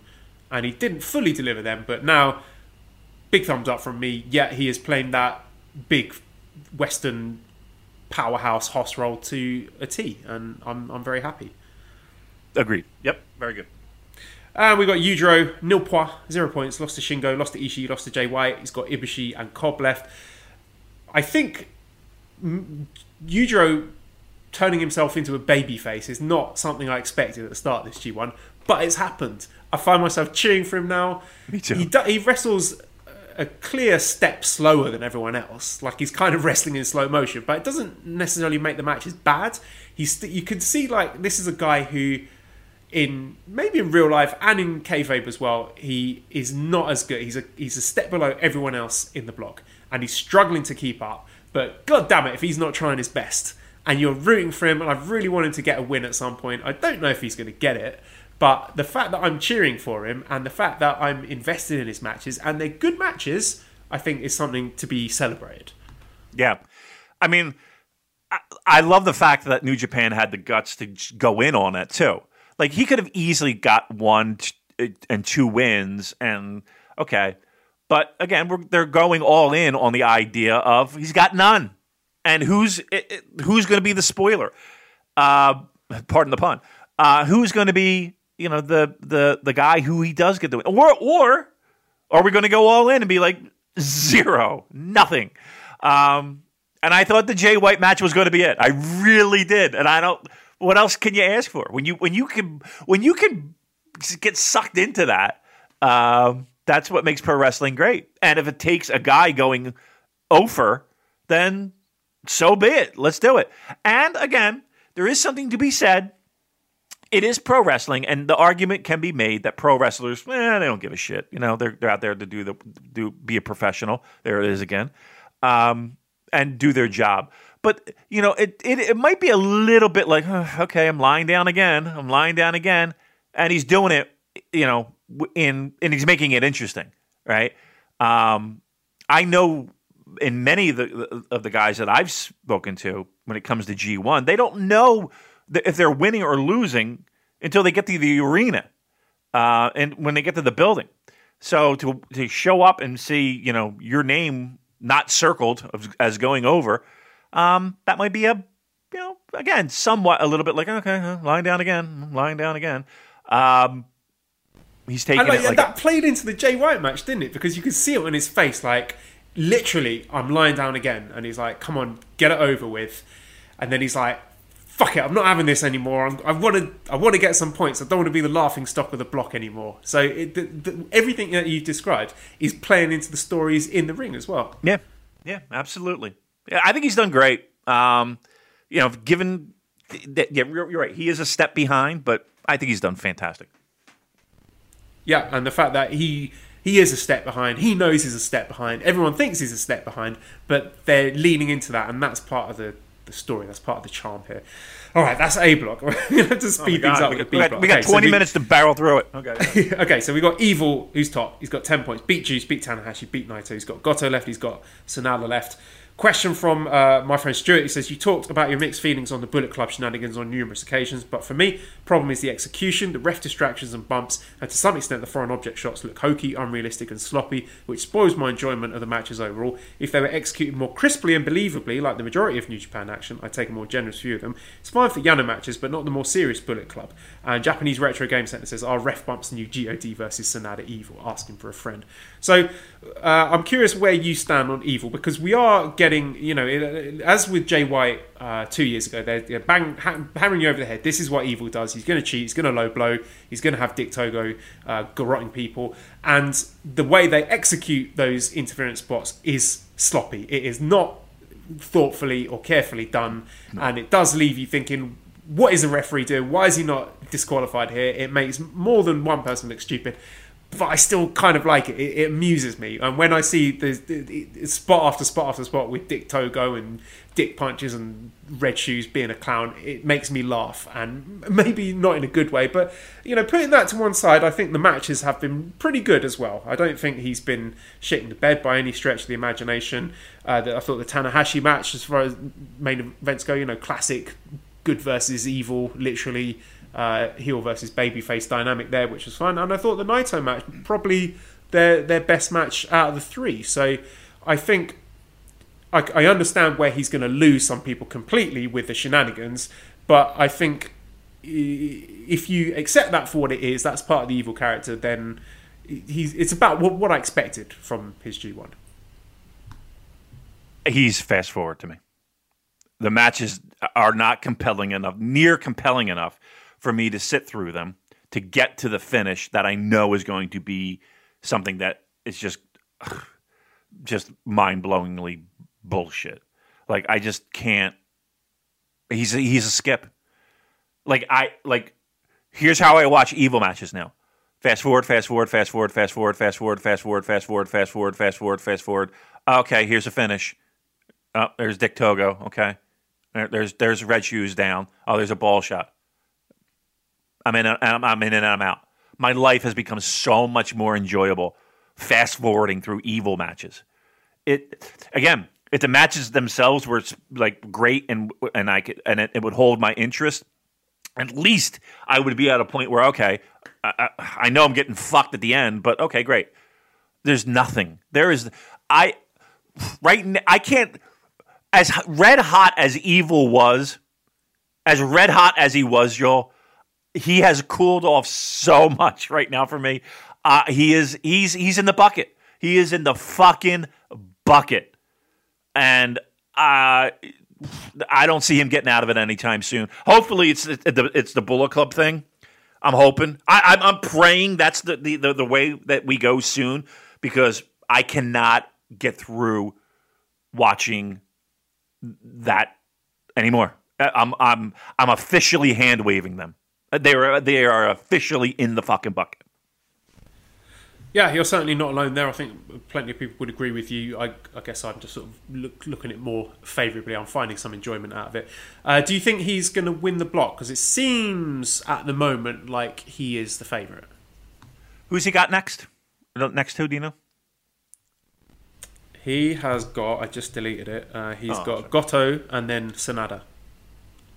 You figure Sonata's a loss, right? That's what I'm going with. I'm going with Sonata, a loss.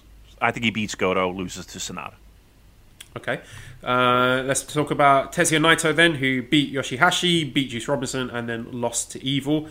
He's got Yano and Kenta left. I think Naito has been invaluable in this B block. He's the B block MVP. He has been leaned on night after night after night to deliver long, exciting, high-quality main events. Sometimes getting a bit sloppy down the stretch. With the Destinos can get a bit clunky and awkward when he's tired, the opponent's tired. But putting that to one side, I think he has had tremendous matches. I thought the Yoshihashi match was great. Yep. He gave Juice his best match, and I enjoyed the Evil match. I thought the Evil match was good as well. So I think if you take Naito out of this B block, then you're looking at a very different proposition. But the fact that he's been depended on to deliver that big main event style match every night has been a success. Yep. I enjoyed the Juice match too. I enjoyed that.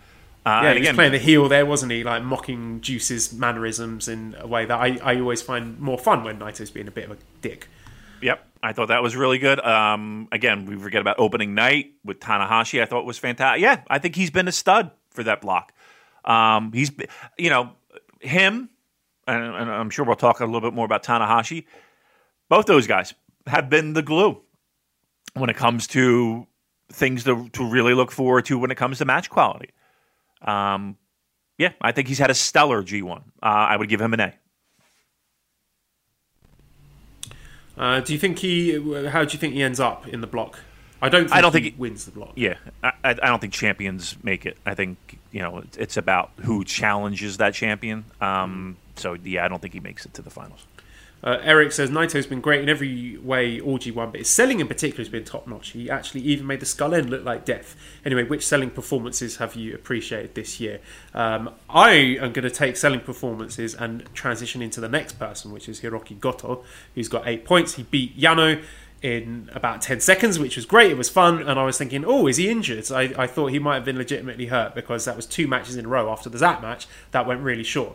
But then the Yoshihashi match and then the Tanahashi match, he does not look injured. So I don't know if there was something else going on or if it was just him working us. But the Yoshihashi match and the Tanahashi match I thought was fantastic because we talked about one of their matches before, their 2007 match. I thought they got really good chemistry, and I thought his knee-selling performance here was very, very good. That's the blueprint of what I want to see from a good selling performance there. So Goto gets big thumbs up from me. I think he's having a good tournament, a really good tournament actually, and mixing it up with some, flash wins, flash defeats, but also when he's needed to deliver the big match, he's been able to go out and do it.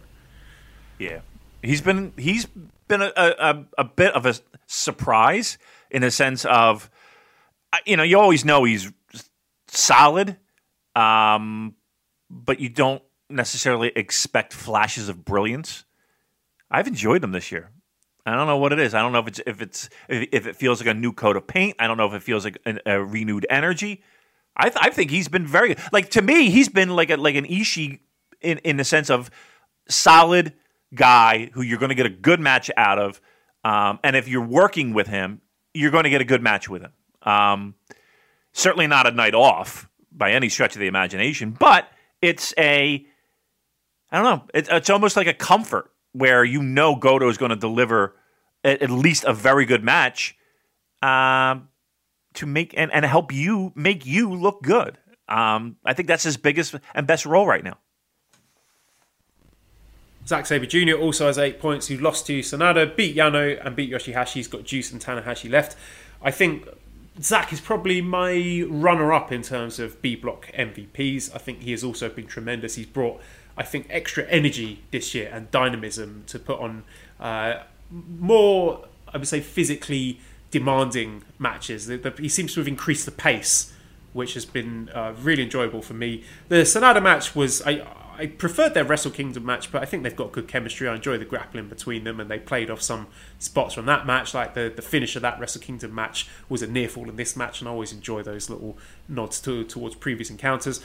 I thought the Yano match was the best Yano match so far, and I think a large part of that was because Zack was such a great straight man to play off against. Like when Yano taped Zach's hand to the chair, and then he comes back in. He manages to pull the chair in just in time. He got the timing spot on there, Zach did. And then the referees go, oh, and Yano's going, no, he's got a chair. And then Zach said, why would I tape the chair to my own hand? That doesn't make any sense. That's ridiculous. So the fact that he was sort of screaming about the ludicrousness of the situation, I thought was a nice counterpoint to Yano's silliness. And then it actually turned into a pretty good match at the end with him like breaking Yano's ankle. So that was good fun.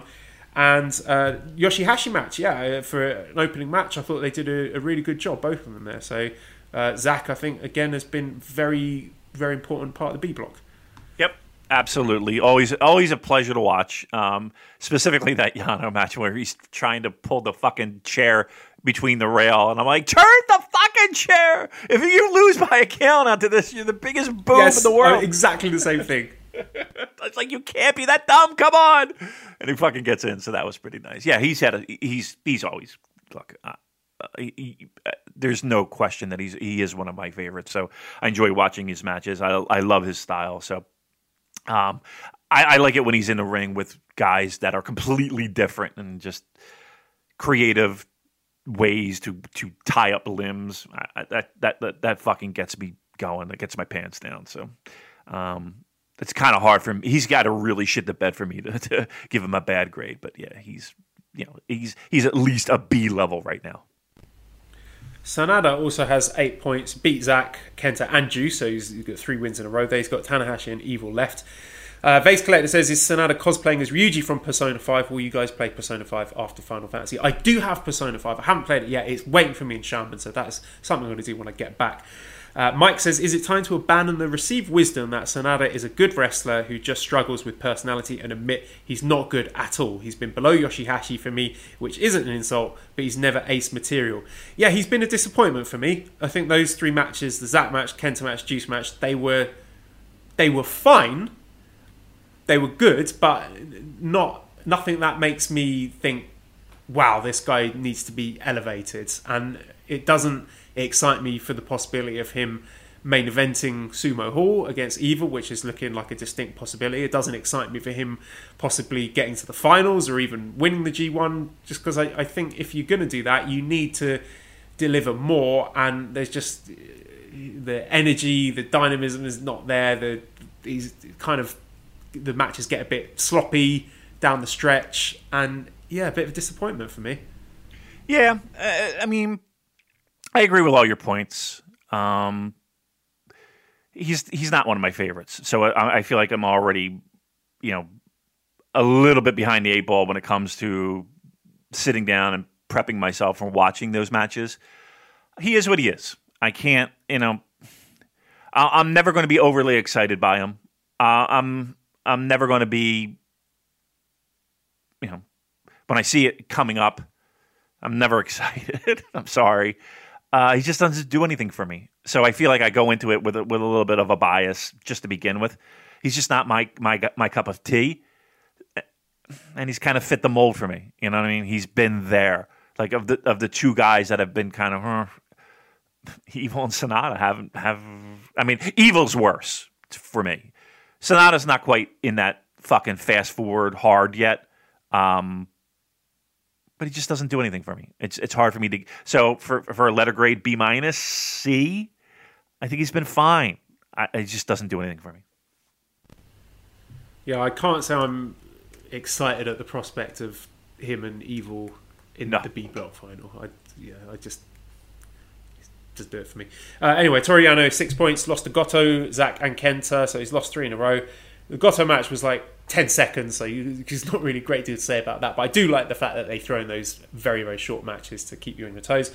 Like I said, sort of the Zack match was very funny. I thought they were good sort of comic foils for each other. And the Kenta match, I enjoyed the payoff with Kenta's briefcase being full of all the tape after Kenta had been complaining about tape for the whole match, but it just took way too long to get there for me. So that one was a miss. He's got Naito and Yoshihashi left. How are you feeling about Yano so far? I mean, it's a palate cleanser, as people like to describe it. Again, I rate it by laughs. The Zack match was fine. Him hiding tape constantly. Okay, we get it. It's fine. He's been fine. I don't care about Yano. Just let that one hang in the air there. He doesn't care about Yano. I don't. Tanahashi's got 6 points. Beat Kenta, lost to Evil and Goto. He's got Sanada and Zack Sabre Jr. left. I think Tanahashi has been very, very good this tournament. Trying to remember what happened in the matches because they do kind of blend together, don't they? I thought the Kenta match was, classic Tanahashi, him getting the main event, getting to do his air guitar at the end. That was really good. Evil match, I thought that was decent as well. Really? I didn't like the that shenanigans. I thought it was fine. Again, I've got a high tolerance, a high threshold for tolerating the shenanigans, and most people do, I suspect. I thought the Goto match was great. So, Tanahashi's been good. I think Tanahashi's been really great. I liked the Kenta match a lot. I did not like the Evil match all that much. What would he have before that? Rack my memory here. I thought the Yoshihashi match was pretty good. I think Tanahashi's had a pretty solid G1. I would give him a B right now, close to an A, maybe a B plus. I really enjoyed it. I think he's one of those guys. We talked about Jay White being 2020, how he's just exploded. For me, Tanahashi just looks like a refreshed human being. Like the break did him so well. I think he's had a great tournament. So yeah, I think he really has, and it's an amazing thing, being that we always talk about how banged up he is going in. I think he's done great. Juice Robinson on 6 points, lost to Evil, Naito and Sanada, so he's lost 3 in a row. He's got Zack and Goto left. Has he been a bit of a disappointment for you, Juice? He hasn't, maybe aside from the Naito match, he hasn't quite stepped into that extra gear that we have seen from him when he gets the big spots, like I mentioned before, that Jay White match in the States. But I was expecting and hoping more from Juice Robinson, and he's been fine. The matches haven't been bad; they've been good matches, but I've been left wanting more from him. What do you think of the Evil match? I don't remember much about the Evil match because I was too busy taking a victory lap over the World Tag League Best of the Super Juniors thing. I didn't hate that match as much as I'm down on Evil. I didn't hate that match that much. I loved the Naito match. I thought that was really great. I think he's had a good, solid tournament. I don't think that there's anything that I'm going to say blew me away. The Yano match, of course, or whatever. I think he's been good. I don't have that many complaints. I think the matches that I've seen, again, the Tanahashi match was the one where I was really expecting a lot and maybe didn't get it. But I think overall he's had a solid tournament. Kenta, also 6 points. Lost to Tanahashi, Sanada, and then beat Yano. He's got Yoshihashi and Naito left. So he was our pick to win the block, and he's, I think, all but out. I think there's some wacky scenario where, like a 8-way tie or something, he can still win the block fight. I don't think that's going to happen. So I'm a bit surprised about that. Just more for the fact that it would probably mean Naito is not going to be the main event. And I thought Kenta Naito was Sumo Hall main event written all over it. But there you go. I thought the Tanahashi match was very good. Sanada match was fine. The Yano match, as I said, I think was a bit too long to get to that comedic payoff. Your thoughts on Kenta so far? I'm thinking today, and it changes almost every day for me, Joel, where I think he's one of the best in the company. And then I'll go into other matches where it's just like, oh, what's going on here? The Evil match, again, I know people love the idea of the heel dynamic, the Bullet Club dynamic. I don't know if I was feeling it that much. And again, maybe that's more Evil. I loved the Tanahashi match. I did. I thought that was really nice. I'm trying to think, is there a guy where I felt like has had like the matches night to night have been so varying for me. The Sanada match I thought was pretty good, pretty good. Maybe it's just because he hasn't stood out to me. Like that's maybe it. Like, I just don't feel like he's stood out for me since he's returned. I feel like he made more of a like he stood out more to me on Strong than he has here. Does that make any sense? Like, I just don't feel like he's shined in G1. I don't know. I'm not feeling Kenta. To be fair to him, he's got these two opponents left. Yoshihashi and Naito are two people I would expect him to have very good matches. So we might feel differently about him by the end. Which brings us on to the last person in B block, Yoshihashi.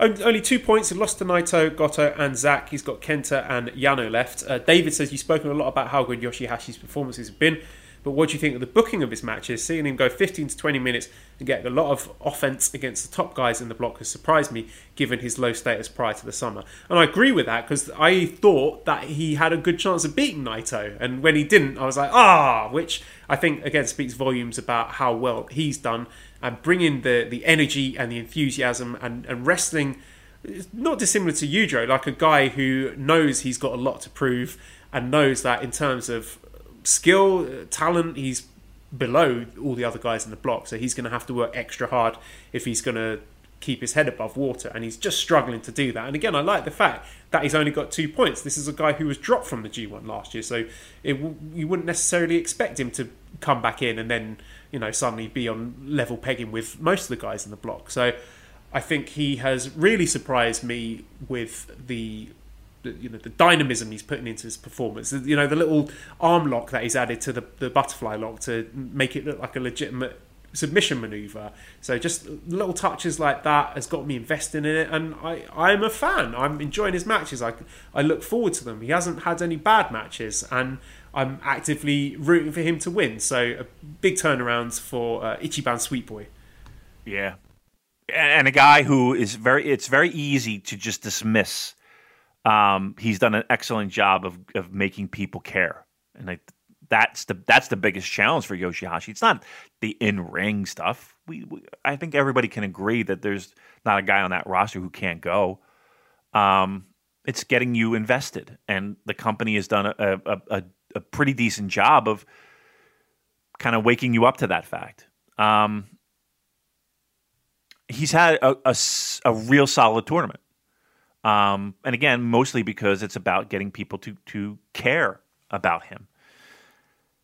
I would say, for me personally, he's had a better tournament than Kenta, and he's had a better tournament than Evil. Would you agree with that? Yes, I would. Yeah. Right. Imagine saying that. That's commendable. For a guy who, let's be honest here, is a never six-man champion. And dare I say, that's his crowning achievement in his career. And you're talking that against former IWGP heavyweight champion. Can't believe I said that. And a guy who's positioned to be a top contender for that same title. Just saying. Yoshihashi's had a better tournament than both those guys. All right, well, that is everyone in the G1. We finally got through it. We have 5 more G1 shows. I guess we won't be podcasting until they're all done. So we got Tuesday, Wednesday, Friday, Saturday, and the finals on Sunday. So I don't think we're going to record again before that. Who is your pick for A block winner, B block winner, and who wins the final? Okada's making it to the final. It's that B block that's a little bit fucking weird for me. You think Evil's doing it? He was my pick. My pick was going to be Okada Evil in the final before I convinced myself about the Kenta thing. So I'm going to default back on my second choice. So I think, Okada versus Evil. Evil gets his win back. It's a similar blueprint to the Jay White thing last year, where Jay White was the champion, lost the belt, but to keep his momentum up, he won his block and went into the G1 final. So I think we're going to do the same thing with Evil here. Okada gets his win back from the New Japan Cup final, and Okada over Evil in the final. Turn you on? Not if it's anything like their match in the New Japan Cup final, which was disappointing. Which I think you can equally share the blame with both guys there, because Okada was doing his I'm in a funk thing, and then Evil was just that. That was his. No, he hadn't even turned to Bullet Club then, so he was sort of mid-turn there. So yeah, I would expect more. I think Okada and Evil have had very good matches in the past. I think they do have good chemistry. And I think if Okada is in full Rainmaker mode, which he should be, then this could be an exciting match. I hope it's not too heavy on, I'm not going to say shenanigans, but poorly executed shenanigans. Right. The problem is that you have gone to shenanigans constantly. See, here's the thing. The only thing they can do is have the shenanigans play and them fucking up, right? There has to be a sense of revenge. Because there's no reason to do shenanigans in fucking Hiroshima or fucking, in the middle of this tournament. And they've done it every night, with the payoff hopefully being, the shenanigans fucks them over in the end. Or you could have Jay White, grabbing Dick Togo and I don't know. Right. I mean, we're fantasy booking, but yes, but you get my point, and we're on the same page in the sense of there has to be a payoff to that. That does not sound like a sexy G1 final to me. But okay, let's see. Let's give them the benefit of the doubt. Let's see what they can pull out. There's no way Kenta, point wise, there's no way Kenta can squeeze in there. There is, like I said, but it would involve a lot of people It was like an 8-way tie or something, and then you've got to go on different layers of tiebreakers, and then it will come down to Goto and Kenta for the final tiebreaker. So it's a mathematical possibility, but I don't think it's going to play out like that. Usually it's a lot more simple than that. I suspect B Block is going to be semi-main event, Kenta spoils Naito, and then it's Evil versus Sanada for all the marbles in the main event. Okay. All right. Look, I'm holding out hope for Kenta. I think Kenta will be a little bit more of an interesting match, but okay. Evil, we'll see. We'll see. All right. Good so far. I hope everybody enjoyed it. I know we barreled through a block there because we're pressed for time. But there's not that much to say about the B block, really. I feel a lot of the more interesting discussions were with the A block. I didn't feel like I didn't say anything about the B block participants that I wanted to say. All right, good. Well, here's what I will say. I'm fucking exhausted, and I have to go to work. Yeah, let's get out of here then. So I will wrap it up. redcircle.com/shows/super-j-cast if you want to throw some money our way. And also thank you to our sponsors, MyBookie. Don't forget you can use that code SuperJ to get some bonuses.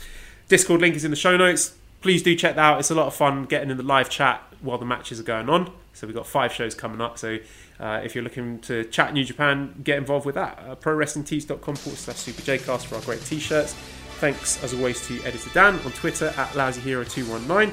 You can subscribe to the Voices of Wrestling Podcast Network for other really good shows. Give us a 5-snake review on iTunes. Follow us on Twitter @SuperJcast. Thanks, everyone, for listening, and goodbye.